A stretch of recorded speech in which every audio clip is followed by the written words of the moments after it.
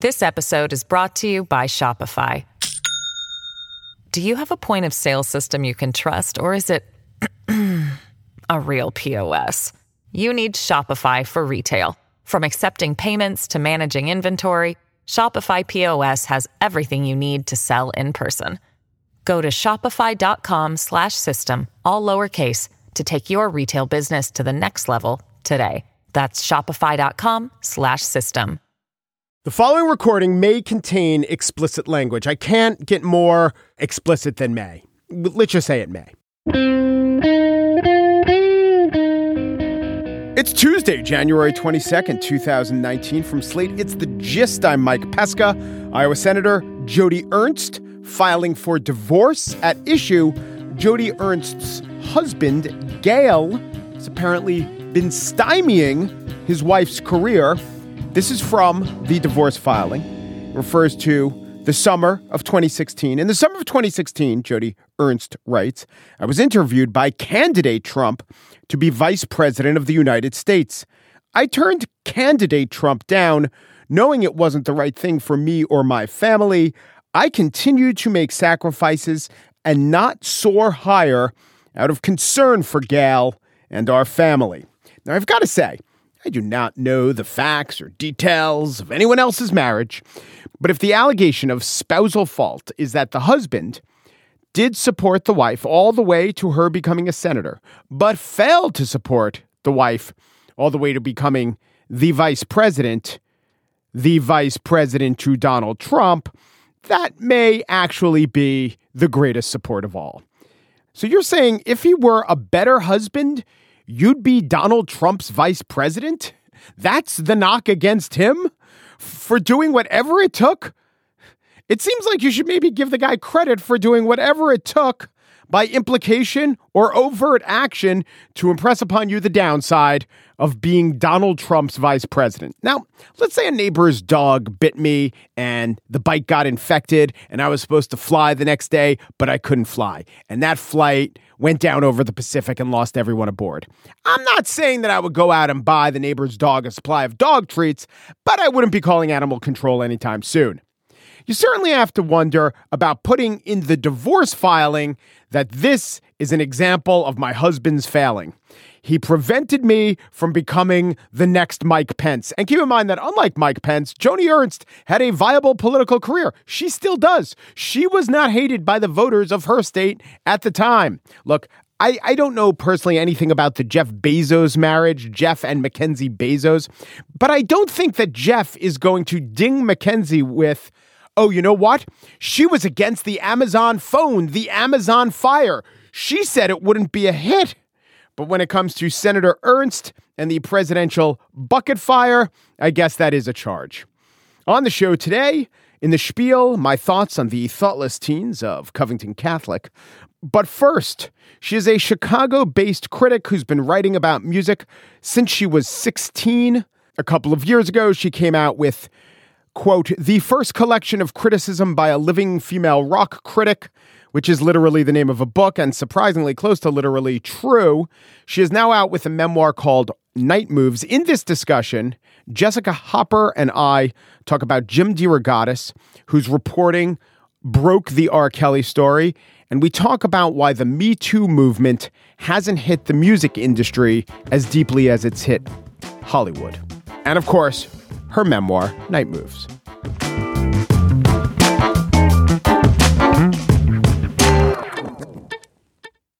This episode is brought to you by Shopify. Do you have a point of sale system you can trust, or is it a real POS? You need Shopify for retail. From accepting payments to managing inventory, Shopify POS has everything you need to sell in person. Go to shopify.com/system, all lowercase, to take your retail business to the next level today. That's shopify.com/system. Jessica Hopper was the editor-in-chief of the Pitchfork Review. She is the author of the inaccurately named the first collection of criticism by a living female rock critic. But her new work is Night Moves, which bills itself as a memoir. I kind of think it's like just a collection of reflections, but well done and terse and poetic from the mid to late aughts. Hello, Jessica. How are you? I'm great. Thanks for having me. I'm glad to be here. How would rock change if the electric guitar were never invented? I don't know. I just want to start off with a provocation. Would it still be rock? Oh, my gosh. Well, without the electric guitar, would we have the indelible work of Sister Rosetta Tharpe? Mm-hmm. Would we have everything that came after her? Where would we have gone? That's a good one. What would we be driven by? I mean, there'd be synth and there'd be keyboards and maybe the main instrument would be, I don't know, a fiddle. Maybe be into harps. Yeah. Well, I don't know. Some other stringed thing because you would have to balance it. You just threw me a complete curveball. In my mind, would the Doors be bigger than the Beatles? Would Question Mark and the Mysterians have more than one hit? I mean, could we rewind history and just erase the Doors? That'd be fine by me. Yeah. I'm with you. Yeah. Or do critics hate the Doors? Or is it like too easy an opinion? It just kind of. I mean, it depends because I think they were canon for so many people, and I just don't think of them as like a terribly sophisticated band, right? And which would be fine. And they're corny, and they're corny, yeah, and they're corny. I think reading those sort of contextual things about it, it's like the idea of really how, visceral and sensual and, him in his leather pants. And even though he was, as Ann Powers, noted in her most recent book, anytime he was waving his dick around, it was limp. And so I just, a very interesting sort of way to be associated with being like a very sexy rock god. Yeah. As a guy who's waving his limp member around, being the emblem. But, to me, that's as far as I'm interested. Okay, so I do want to talk about the memoir, Night Moves, which was about a specific period in your life, as all periods in one's life are. Yeah. The number one thing was seeing music and riding pretty bad bicycles. That defined your life, and being cold in Chicago. Being cold, being hot. It's there's so much, as someone said, there's so much weather in your book. It's the book is culled from a blog I kept, from journals I kept, from fanzines I did between 2004 and 2008. And 2004 to 2008 is effectively, the beginning of my professional career as a writer. So weren't you in Minneapolis before? I'm from Minneapolis, and right. so I was in Minneapolis. And then you did your fanzines there as a teenager. Yes, and I lived in LA for a few years and then moved to Chicago in order to really be part of that music community. And I worked with music, and I wrote on the side, and I did all of these things for years. And then around 2004, 2005, I decided to, stop putting all this effort into supporting other people's careers and kind of put that energy into mine and start writing full-time or attempting to write full-time. I was also, DJing bad parties, and I was, doing all sorts of dumb jobs for many. But well, the Hold Steady said most people are critics and everyone's a DJ, and you're both. Yes. How important was the bicycling to it? I didn't actually get a license, I think, until I was like 23. And so I had just been somebody who was always on my bike or on the bus. And so finally I got a car when I lived there. But still, the car felt like weirdly unnatural. But my favorite place to listen to music is in the car. That is my place where I commune with records. If I'm reviewing a record, I got to listen to it at least 4 times in the car. Yeah, it's important too. I don't want to do the thing where I just read you back to you, but I want to ask about a couple phrases. Hold on, okay. I put them on the phone. Alas, I returned home keyed and bedraggled and realized I could have ridden my bike, and I needn't have gone into the hall looking for the cat in the first place as he was trapped in the closet. And then you were talking about a security guard at the library you were working with and said, I have a neutral fascination with him.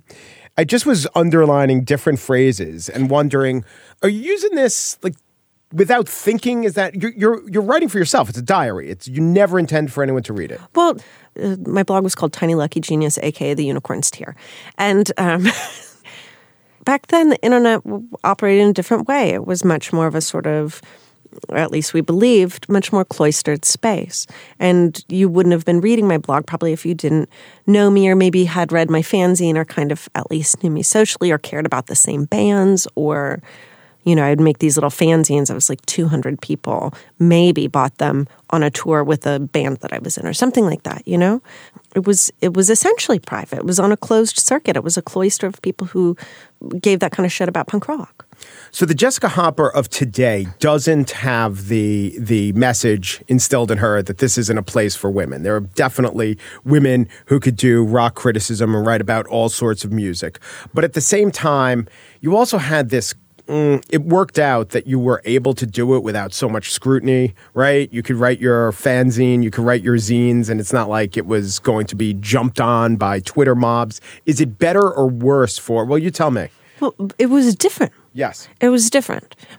People would write me letters, or people would try to fight me at the hardcore show, or people would beef with you via their column in a different fanzine, or the mechanics were different, though it wasn't so fast moving or virulent. The metabolism. It was much. Slowed. It was my forever joke about this, but it's true. Is that if people were really pissed, they'd use both sides of the paper, of the letter that they sent me. You could tell by how hard they pressed their pen into it. Yeah. The passion. Yeah. And I crave a more analog life generally. But all of this is to say is that my experience has been just that the reaction to me being initially a teenage girl with opinions to being a grown-ass woman, as far as I know, I'm one of a handful of women in their 40s writing about music still. It's different. It's different the way that people come after you about it. Do you think, I was reading a roundtable of people in the music industry saying that our industry, the music industry, is lagging behind the reckoning we're seeing in other forms of entertainment. Oh, absolutely. And why? I think it's really... It's complicated, and I think I have a slightly skewed sense of it. After Harvey Weinstein, came to light, around that time and in the months that followed, all of a sudden I heard from publications I had never written for, publications I would have loved to write for, and everyone was coming to me saying, who's the Harvey Weinstein in music? Surely you must know. Come on, let's take him down.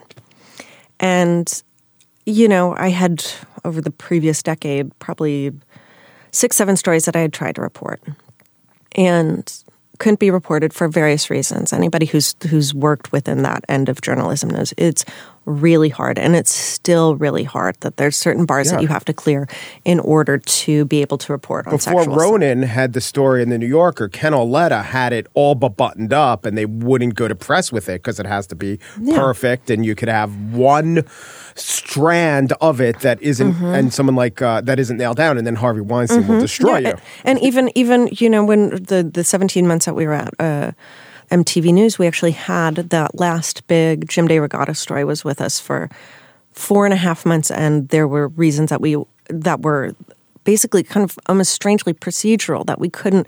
There was a certain bar that we couldn't clear, despite having also multiple people on the story with Jim, and it was it wound up running at BuzzFeed in an abbreviated form, but at one point we had 14,000 words with it at MTV News, and some of these stories are so labyrinthine. But anyway, so all these publications were coming to me going, surely you must have somebody. But one of the things that really, as I started to talk to people, I kept finding, and this is no shade on these publications, some of them all of them were quite reputable. They all just wanted a big name, and they wanted it to be a kill shot. Mm-hmm. All the things that I had, none of them were people who'd ever pressed charges. Some of them were people who also had consensual relationships with people who then sexually assaulted them or vice versa. You know, some of these things that we kind of see that are complicated. And I wanted to report these things that were much more gray areas. People just wanted one person. They wanted it to be famous. They wanted it to be conspiratorial. They wanted a music's Harvey Weinstein. No one wanted the complicated stories. No one wanted stories with gray area.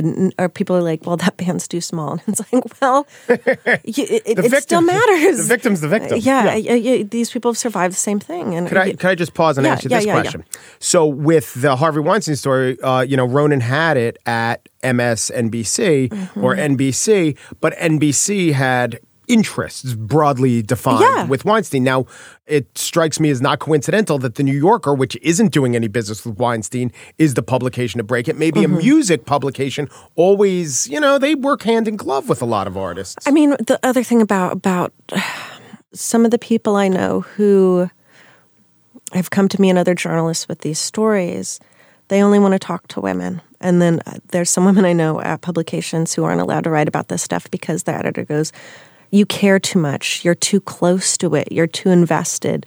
You're not skeptical enough of these women because you believe them. And they think that's unjournalistic. I mean, it's so many different things. And then it is also, my experience of not being able to get some of these stories through. It's because they were at publications who said, this person, this thing, this operation, this whatever it's associated with is too big. They have too much money, basically, too big to go after, not worth the risk. What am I imagining this? Did you say about 7 stories that you knew something about, let's say? Yeah. How many of those in some form have come to light? None. Really? Do you think for others in the music industry to get some version of a reckoning as R. Kelly is getting, does every future R. Kelly need their future Jim DeRogatis? One person who will steadfastly hunt that down, perhaps at great professional and personal cost? I mean, that's kind of the baffling thing is because how hard Jim and other people have had to work for years to convince people, to get people to care about R. Kelly in particular. I mean, God, I hope it's not a matter of that. I don't know. It's something I think about so much. But I think anybody who knows a fair amount of these stories knows just how endemic it is to music historically. And that everyone says once the ball starts rolling. I mean, the ball has started rolling. And the thing is lots of times it's been smaller stories. People who aren't Pitchfork News level bands. And so there are things that are happening on smaller levels. And so I think it's a little unfair for people to go, well, where's the reckoning? Well, the reckoning is happening everywhere because everyone's talking about it and everyone's thinking about it. And I don't think there's like one right way for this to happen where it's like a lightning bolt strikes like how it's happened with, these Hollywood level stars, in part because I think people who are in smaller music scenes, people have a lot to lose and almost nothing to gain. Right. Yeah. Jessica Hopper is the author of The New Night Moves and is, I'm going to say fairly extremely important voice in the last 20 years of music writing and criticism. Jessica, great to meet you. Thanks for coming in. Thank you so much for having me. This was great.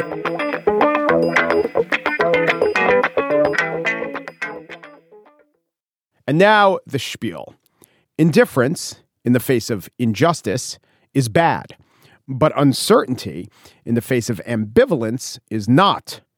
The rowdy teens of Covington Catholic versus the stoic drumming of Native American activist Nathan Phillips would be a perfect Rorschach test if you allow for an ink blot that dons a MAGA hat. So Magorshak. Perhaps you spent hours of careful analysis, or perhaps you clicked 2 tweets and decided that the irresponsible teens of Covington Catholic were horrible louts, that they were emblematic of privilege and power. Or perhaps you've since concluded that though they're somewhat disrespectful dumbasses, they didn't realize their poses would so provoke. Either way, you would be hard-pressed to concoct a more potent example of the fault lines of American society if you'd contracted with a den of fancy bear operatives to assist you. As good as the Russians have become at inflaming America, they have nothing on Americans ourselves. The confrontation at the Lincoln Memorial plunged a finger into the most sensitive nerve within the cavity that has become the national discourse. It had everything. Trump, white kids, a Native American elder, black cultists in the background screaming anti-gay invective, abortion, remember, they were there for the pro-life march, and forensic videography. The only way it could have been more polarizing would be if the original footage were pulled off Anthony Weiner's hard drive. Now, as for the videography, that's really what Americans love. Almost 40 years ago, the critic George Trow wrote about the context of no context. Now, this was a pre-CNN, let alone pre-Twitter, Snapchat, WhatsApp world. But the idea of the trivial being mistaken for the profound and vice versa obtains. Americans love nothing more than seeing some footage and debating and contemplating or hastily deciding what that means. In fact, the AFC Championship game this past Sunday drew more viewers than any TV show since last year's Super Bowl. And the game was an exercise in viewing and reviewing plays on videotape. Ratings went up as we paused to examine 8, 10, 12 times whether a bouncing ball did or didn't scrape a fingertip of Julian Edelman. And if you want a referendum on whether Americans take offense at red-hatted white people taking little care with the traditions of Native Americans,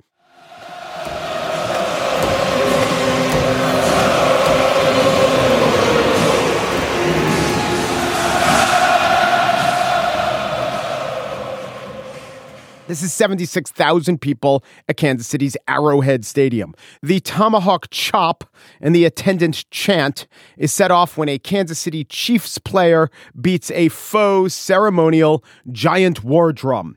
But so many of us have decided that the boisterous teens of Covington Catholic acted not just abhorrently, but aberrantly. To those who saw the original video as an affront, the MAGA hat was very triggering and not without reason. One of the defenses of the foolish teens of Covington Catholic was, though they were accused of shouting, "Build the wall," there's no evidence or video of them actually shouting, "Build the wall." By the way, that's remarkable. Think about this. Build the wall is the signature proposal of the President of the United States. It is the issue animating the most pressing short-term dispute in America today, the shutdown. It is also used unquestioningly, and correctly, by the way, as shorthand for racial animus, for fighting words. Every conservative commentator who came to the defense of the odious teens of Covington Catholic cited as defense exhibit A or B that those teens never said build the wall. So get this, the absence of vocally endorsing the president's platform by name is cited as exculpatory, often by the very same people who think that building a wall is the right policy. Ben Shapiro is such a commentator. I checked in with his show, as I do, to get a sense of where the right was in describing the confrontation. And Shapiro was spitting mad, but also spitting ads. If you're not willing to call out lies, then you are not doing your job as a journalist. Speak truth to power. Democracy dies in darkness. All these media liars. I'll get to that in just 1 second. First, we need to talk about how you can save time and money. Here's an easy way to save time and money and to cool down right now. Go online shopping, and when you do, make sure that you use Honey. You've probably heard me talk about Honey. It's the free, amazing browser addition extension. Time and time again, Shapiro got to a breaking point of disgust at the sheer injustice of it all, only to be redirected at the last minute by an ad read. And then there was talk of Nick Sandman, the high school junior who smirked. Definition of smirk, smiling while MAGA. Ben Shapiro began to read Sandman's professional PR firm coded statement. But again, the commercial imperative intervened. I was thankful nothing physical had happened. In a second, I'm going to read you the rest of the student's statement. But first, I need to tell you about life insurance. So here's the reality. We're all going to plot. And when we plot, we're going to make sure that our family had some money. Ladies and gentlemen, I'm here to tell you there is a rot in our body politic. And I never thought I would say it. But the name of this rot is Skittles candy, available in 7 exciting fruit flavors. Grab the rainbow as I grab for a copy of the Constitution. Because this document, which I keep close to my breast pocket, has the answers. It is all we need to beat back these dark forces that threaten us from within and without, these instincts that are tearing us apart, that cannot be reassembled except with craftsman tools. Flex Claw Hammer, a rotating head converts into a pry bar for 2 tools in 1. To Shapiro and Laura Ingraham and Donald Trump, The disrespectful teens of Covington Catholic are victims or heroes. Their heroism laying mostly in the fact that they caused the libs to own themselves. To Laura Wagner, writing in the Concourse, the news organizations that pulled back on their initial assessments are, quote, performing reasonableness. How would that differ from actual reasonableness? It seems reasonable, and I use the word in the non-pejorative sense, which I just found out existed. So it seems reasonable to acknowledge that the more we saw, the more we should place these regrettable teens of Covington Catholic somewhere between the buffoonish and insensitive continuum, as opposed to between the cruel or evil side of the ledger. It may seem like I'm doing that thing where I decry the divisiveness, where I'm asking us all to heal. That is what we call a platitude. That's often an argument employed after, say, a mass shooting to short-circuit the necessary discussions, including sometimes a contemplation of a new law or a norm that could serve to advance us all. But that is not what's going on in this case. If we never saw this video, all of the people in the video would be going on with their lives today largely unaffected. I don't think the petty mockery of the ill-mannered teens of Covington Catholic would sear itself onto the conscience of Nathan Phillips for years or even days to come. He would probably say something like, "What a bunch of jerks," and then he'd have moved on. We have, as a country, expelled so much angst, so much societal surus over an ambivalent and, let's say, ignorant and rude act. The Russians know us well. They're so good at exploiting our fissures because we jump right to the most extreme emotions over such a wide range of, at worst, irksome acts. The bothersome teens of Covington Catholic aren't heroes or horrors. They're not victims or unambiguous villains. They're symptoms of this fever that's becoming a pandemic.